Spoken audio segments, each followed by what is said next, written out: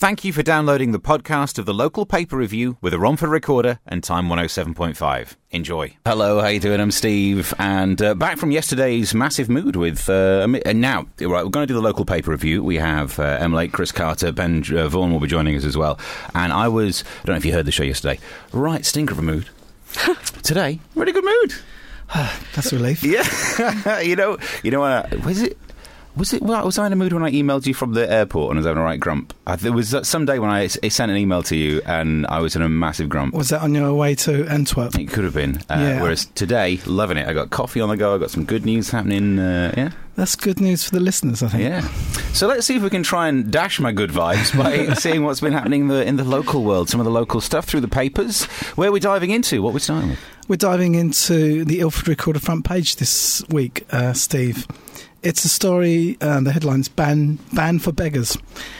Basically, one of Chief Inspector John Fish from Redbridge Police reported to the local forum last week that the police have started filming beggars on the streets of Redbridge, in particular in Ilford town centre. And in one particular incident, they filmed a woman who was making eye contact with passers-by.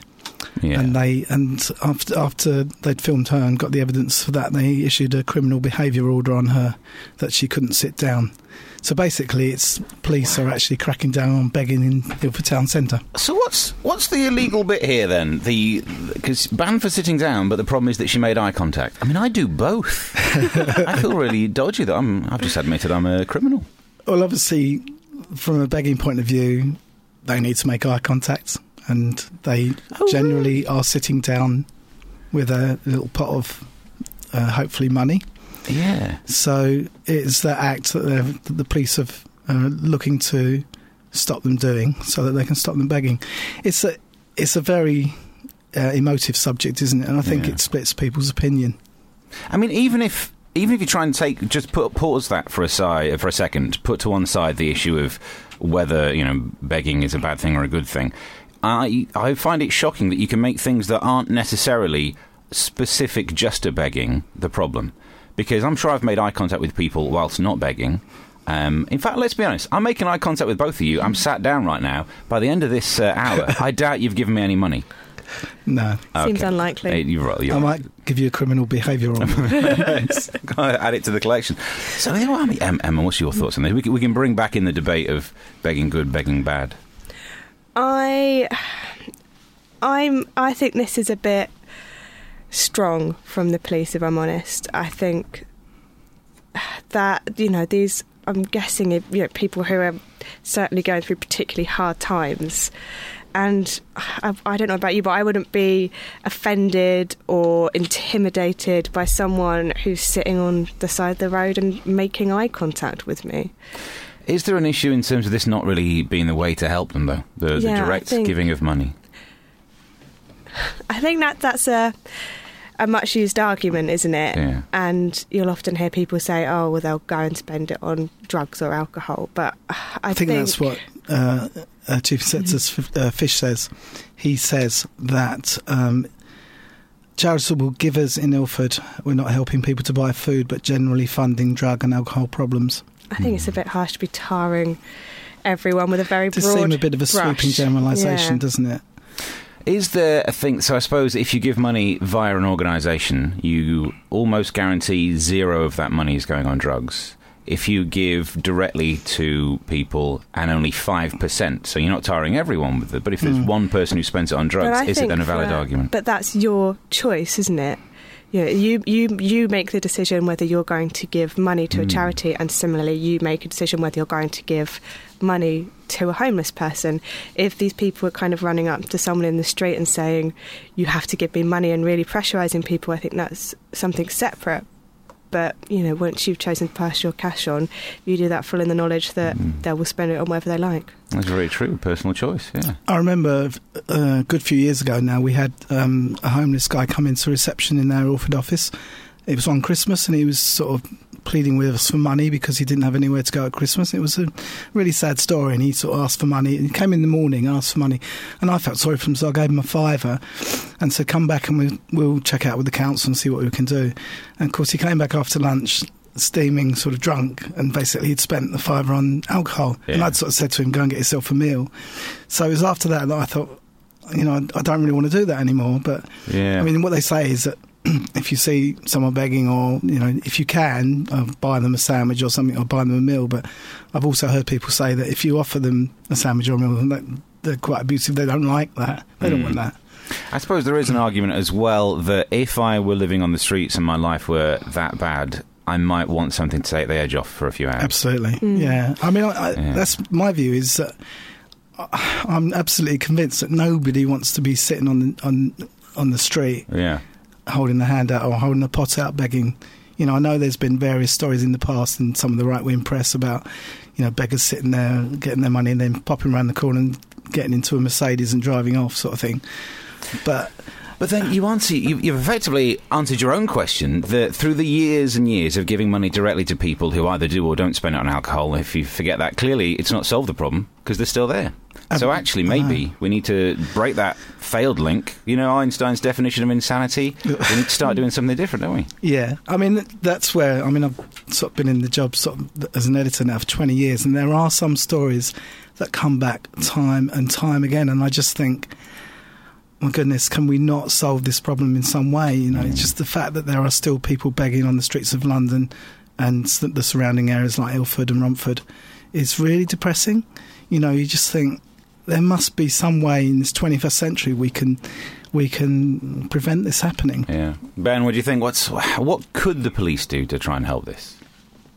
We hear similar stories from other areas as well. I mean, there was the whole thing about the council putting in spikes on the ground so that beggars couldn't sit down. But I think I'll go back to what Chris said, and I don't think there's anyone in the world who would want to be out on the street in the cold having to beg. And so they want it solved. I did a report on this last year, and I had to sleep rough for one night, and after that I was out for the whole week just because the cold, the tiredness of it, everything. And so if I was on the street, I certainly would want something to take the edge off. So I think a can of beer is not necessarily a bad thing. And I think it's a bit patronising for people to say, would you like a sandwich instead, when they need money. But then, I mean, I can totally understand the reasons and motivations to want a drink when you're in such a situation, but if the end game of that is then drunken behaviour, then we shouldn't want that to happen either.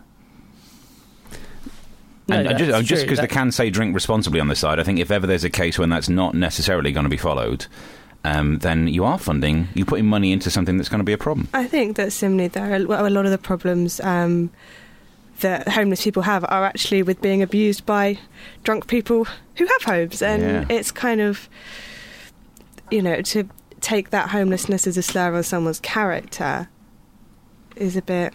I think it's a complex issue, isn't it? And I think possibly looking at this story, I think possibly the police are looking at it in too simplistic a way, really. And they do seem to be, as we've said, treating all beggars on the street, or whatever we want to call them, all the same, really. And they're not the same. They've all got different stories, I'm sure. And I think they need, I think they need help, don't they? I mean, that's the thing, really. Sometimes I think the human side of these things are often not looked at. We had a situation in Redbridge before where homeless people's sleeping bags were thrown away by the police. Oh, really? Because they wanted to get it off the streets, and there was an actual quote where they said, people in Redbridge want rubbish cleared off the streets, and you kind of think, is that what you're describing homeless people as? There does seem to be a bit of a dehumanising of people, and it isn't just not necessarily just the police, really. I think a lot of people have that attitude, although I am pleased to say that in the paper this week we've got a view from a lot of residents in Redbridge and went on the street and asked people, and there's a really mixed view and quite a lot of sympathy for these people. So the briefest of swings round at this, what should be done, Chris? If I knew that, Steve, I wouldn't be doing this story again and again and again. But maybe you're just doing it so you keep having news stories to write. Eh? No, we're doing it to highlight the issue, Steve, so that perhaps in 10 years' time we're no longer doing these stories. And, and whether you believe it or not, and I'm a journalist, but I would still got heart. I would be quite pleased to see that in 10 years' time. No more begging stories. So it's a solution where everyone on both sides of it want it solved. It's a situation where everyone wants it solved. Emma, what should the solution be? Go. I don't have a definite answer either, but I think what there needs to be is a bit more joined up working with this. That it's not just something that the police can fix by themselves. We need to have authorities involved, charities involved, to come up with something that is going to improve it for everyone. Okay, so story number 2 on the way. What do you think that's going to be? A little tease towards what that's going to be? A little tease. What would you think, Steve, would be the weapon of choice in Havering? We are looking at the local papers. It's our local paper review, joined by Chris Carter and Emma Lake from the Romford Recorder and Ben Vaughan from Time 107.5 as we get into story number 2. What's story number 2, Emma? Story number 2 is the Romford Recorder's Splash this week, which is a report into a series of attacks where acid has either been used or threatened.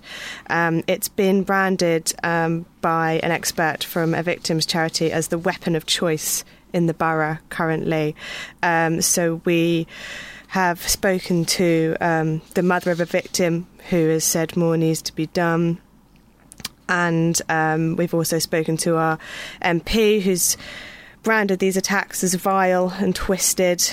But yes, 7 in 3 weeks have been reported. It's quite shocking. What do you think? Why do you think there's been an increase in this type of attack? Well, the expert who we spoke to has said that basically harmful chemicals are cheap and accessible, and that's part of the reason. But so did they used to be harder to come by then?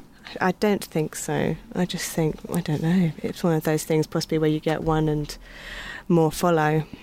Yes, so the idea of the idea being the problem. There's I've got a theory that they've had this big crackdown on knives. They've had the crackdown on knives, so they can't use the knives anymore, so they're going for acid. But then, how does the crackdown on knives work? Basically, they've increased the stop and searches, so they're trying to catch them with. So surely, if you stopped and searched, you'd find a bottle of. Who's stopping someone, searching them, finding that they've got acid, but no knife? Off you go, son. It can't be happening, can it? Do you know what I mean? One would hope not, no. So, I suppose you could look into it to make sure it's not happening, but it's not happening, is it? People doing stop and search won't be finding a youth and thinking, yes, they're clearly on their way to do something appropriate with an industrial chemical. They probably need to unblock some drains. Yeah, exactly. Do you know what I mean? That's the thing. What sort of acid are they using? I'm not an expert, but obviously things like hydrochloric acid is pretty damaging to skin. But I think there's various sort of injuries with regard to some of the attacks where there's a burning sensation. I'm guessing, not being an expert, something like a bleach or something like that would cause sort of a mild burning, but not permanent damage. And then there's the extreme, which is your hydrochloric acids, where you see things like some of the high profile cases that have been in the national press where there's that woman in particular, wasn't it, horrendous burns. I think she was from Buchan and Dagenham actually. And life-changing injuries. So, I don't think we're not sure. I'm not clear as to what kind of acid is being, used in these attacks. But I suppose we, as people who simply speak from a face on radio, we don't need to know the details. You just need to know that whoever's checking people for knives should also be checking. They'll know which chemicals. Because often the phrase acid attack is used, but strong alkaline are worse for skin, and also they're the ones that almost foolishly you then just add water to because you assume it's an acid and makes it far worse. There's a slight. I think the idea about this not being as many knives is possibly a good point. I didn't think of that. I was being a bit facetious, to be honest. No, but I think you might be right. You kind of wonder, and it does. They do. The weapon use in sort of crime does seem to sort of have trends, and there was a few years ago. It's for some reason, sort of particularly in the Buchan and Dagenham area, there was a huge number of machetes being used, and even swords as well. We had a couple of sword attacks in, and it was just horrendous. And some guy had his arm chopped off by someone with a sword, and you kind of think, but I hadn't heard any of that for ages now. Maybe that is because there's so much of a crackdown on knives that obviously. If you're carrying a sword, it's a bit obvious, whereas... But I'm glad I get to speak to two people from newspapers then, because on this very issue of, trends within crimes, because and this particular crime, they always say it's the availability, and I just question that, because I can't help thinking that in the 60s, people still had access to the same... no one's invented a new acid, so... But your idea of it being, something that's out... that as soon as someone does something, people with this proclivity... aren't creative enough to come up with the crime on their own, but they copy crime. So it's copycats, basically. There's a book called it's not The Social Animal, but something like that talks of glass being put through an accident, into some orange juice in America. Just some accident, a factory machine broke, glass into thing, it gets recalled. Within the next 2 years, there are 5 times when people have put glass into orange juice, because people have these issues to do these things, but can't think of the crimes on their own. And I never knew whether it was the case of when that happens, people who are criminal copy it, or when a new story breaks, do you then search for more examples of the same story? I think that sometimes if news is reported, then it brings people who hear it, who've had a similar experience, will then go and realise, people want to hear about this or whatever, and come forward. But I think... In nothing in your reporting though as well, because the Malaysian airline thing, when that happened, for the next few weeks, as soon as there was anything different on a plane, it was a breaking news on the BBC website. So does it focus the journalist eye more? It can do, because you do realise that this isn't a one-off, and then go and investigate to see how much of a problem it is, and obviously that's what we would want our reporters to do, to look at what the full story is. In this case, these have all come from police, so it's been police putting out appeals. I think we had one of the 7 cases was someone ringing us up who had been a victim to say, this has happened to me, and in the others. So I think this is genuine. It's something I've not reported on before the last month, and then we've just had this spate. Ben, what do you think the reasoning is behind this weird trend? Oh, I don't know. I couldn't tell you that. But I think what Chris said about perhaps there are fewer knives on the street and so on, I think that's interesting, because just a few weeks ago there was a spate of stabbings in the borough and in the East London area, and all the papers and everyone else was saying how knife crime's out of control, and that's what the public view was. Well, I think we even spoke about it on this show, and then this week acid crime is has spiked as well. But I think it is what Emma said as well, that is interesting. We covered a few of the acid incidents on here at Time FM as well, and it's something that we've not covered before either. So perhaps for this area, it is a growing trend. I've got a theory which I've in no way had time to fully think this through, so feel free to shoot this down, right? But when I was reading about these stories before, I think there might be something about... because quite often there is something about this particular form of attack that is so based on aesthetics and looks. The shallowness of modern-day society, and certain people think that...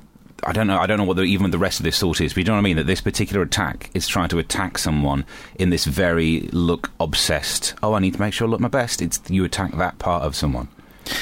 I think that's true, and I think in some of the more high-profile cases, that has actually been the case, isn't it? I think there was a case of one woman whose boyfriend was jealous, and basically in order to get back at her, he threw acid at her, and obviously that affects her looks, so that makes her less attractive to men. And I think there were other cases where, I think the case in Buckingham Dagenham, I think, if I remember rightly, was an ex-girlfriend or something. So I think it was something like that.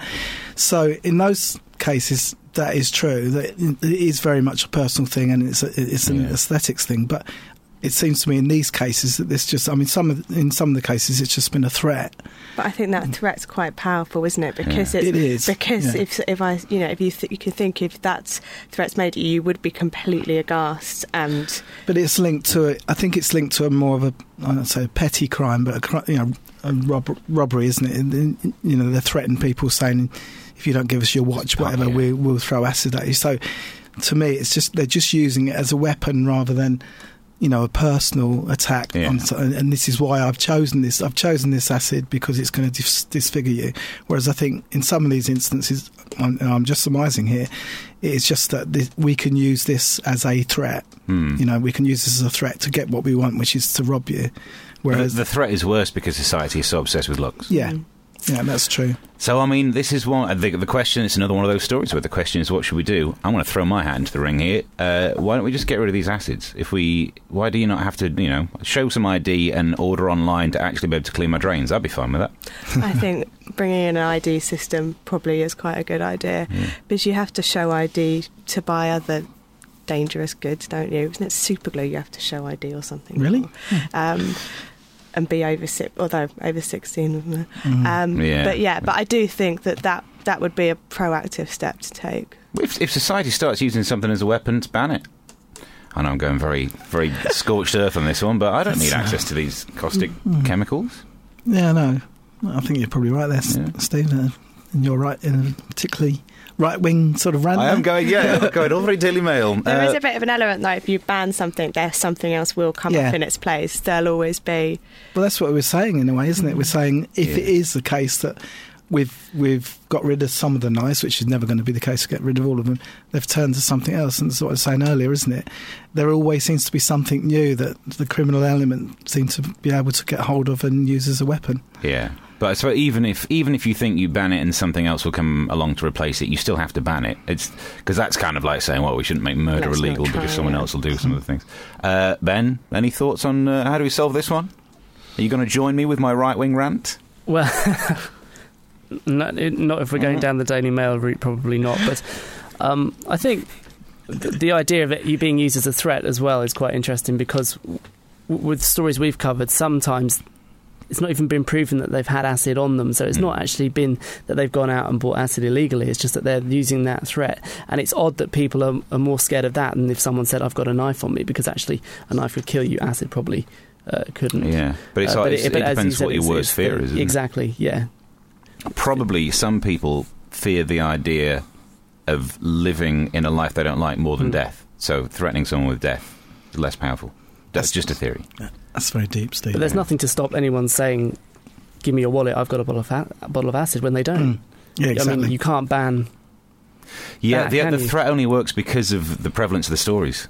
So if there weren't the actual stories of people doing it, then some of the stories have been just threats. They've not actually carried anything out. But say if you went through a period of there being no actual cases and only threats, the impact of the threat would be less, wouldn't it? Because the reason if someone were to say it to you and you know in the back of your mind that there've been these high-profile actual cases... But would you still take that risk? No, as a risk? You're bluffing. I don't think you'd sit there and I don't weigh up the probability. Yeah. I don't only think it's the media and newspapers, well, and whether you think that film's the media, which it is to a certain extent, but sometimes, I've heard of a situation, I can't think of anything specifically, but where there's been either a TV program like a crime drama or a film where they've done something specific and something like I don't know, Reservoir Dogs or something. There's some pretty horrendous stuff in the Tarantino stuff, isn't it?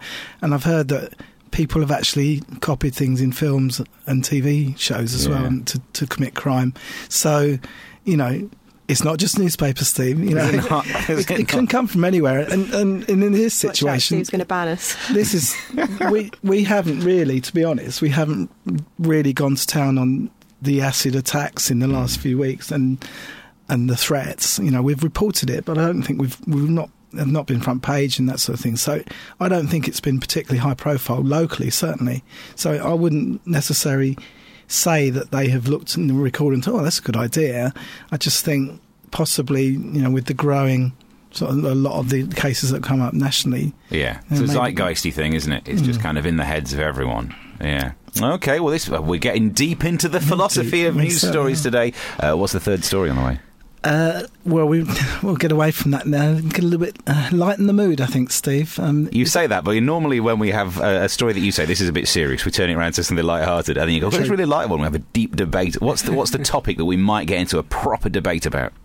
Scone or scone? Oh, it's gonna get heated.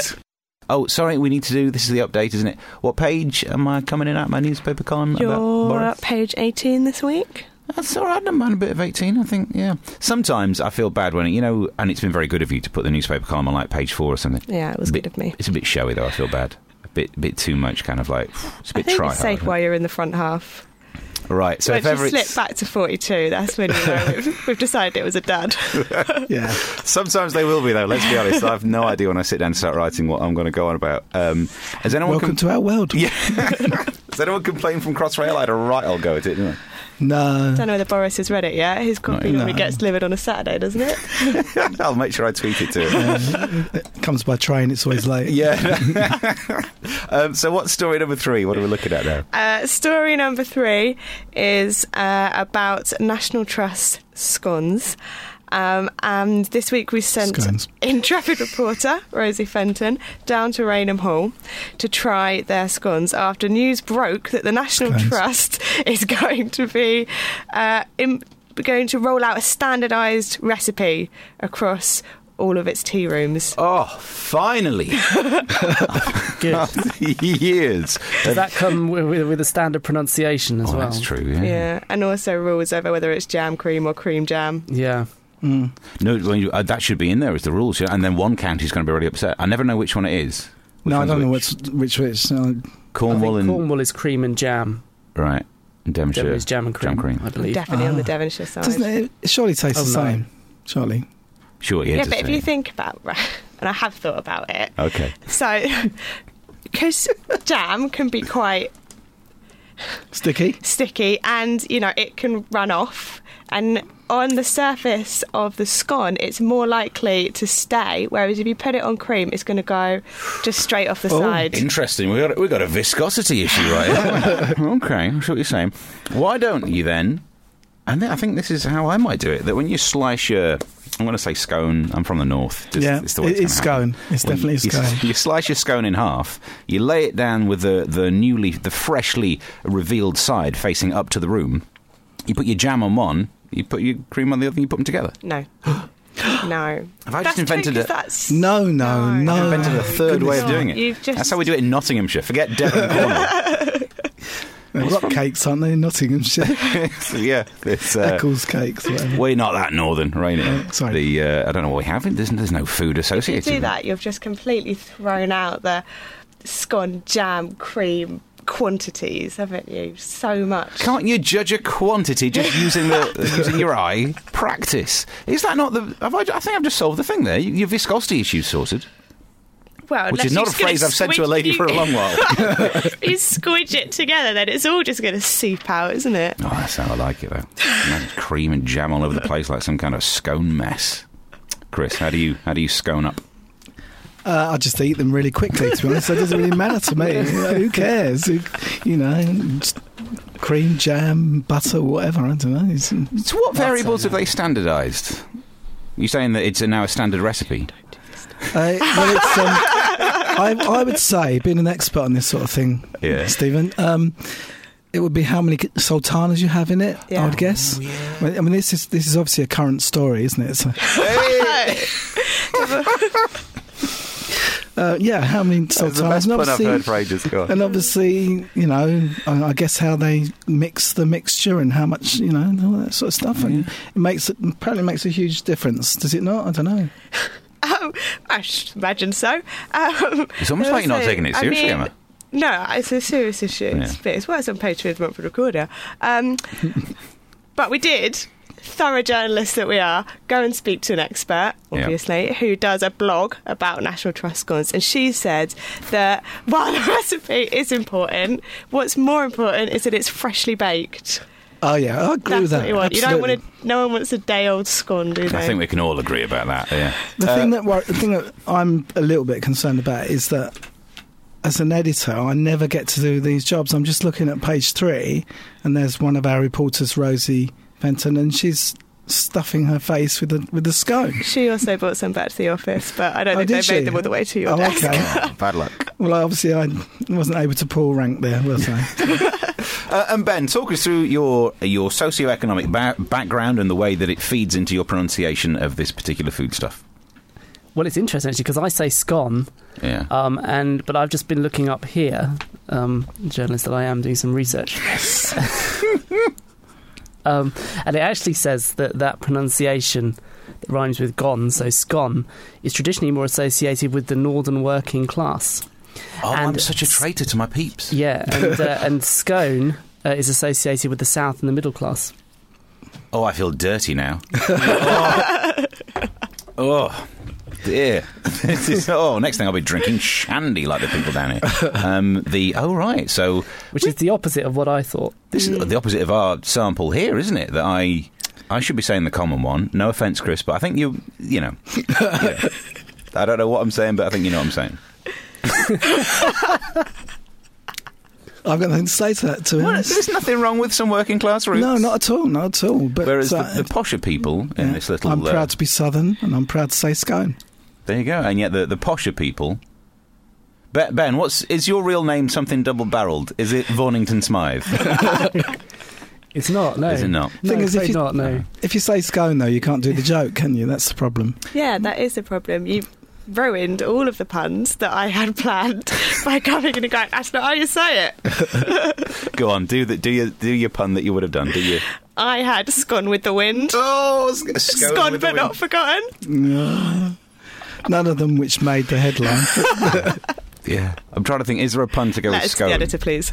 Scone. No. No, I went through the alphabet. Nothing rhymes with it. No. Yeah. Dog and scone. No. All on that positive vibe. We had such fun. And I feel hungry now, actually. I'm going to go out to get some scones. Scones. Go for cake. Let's just come together. We're all people. Yeah, We're all cake. humans at the end of the day.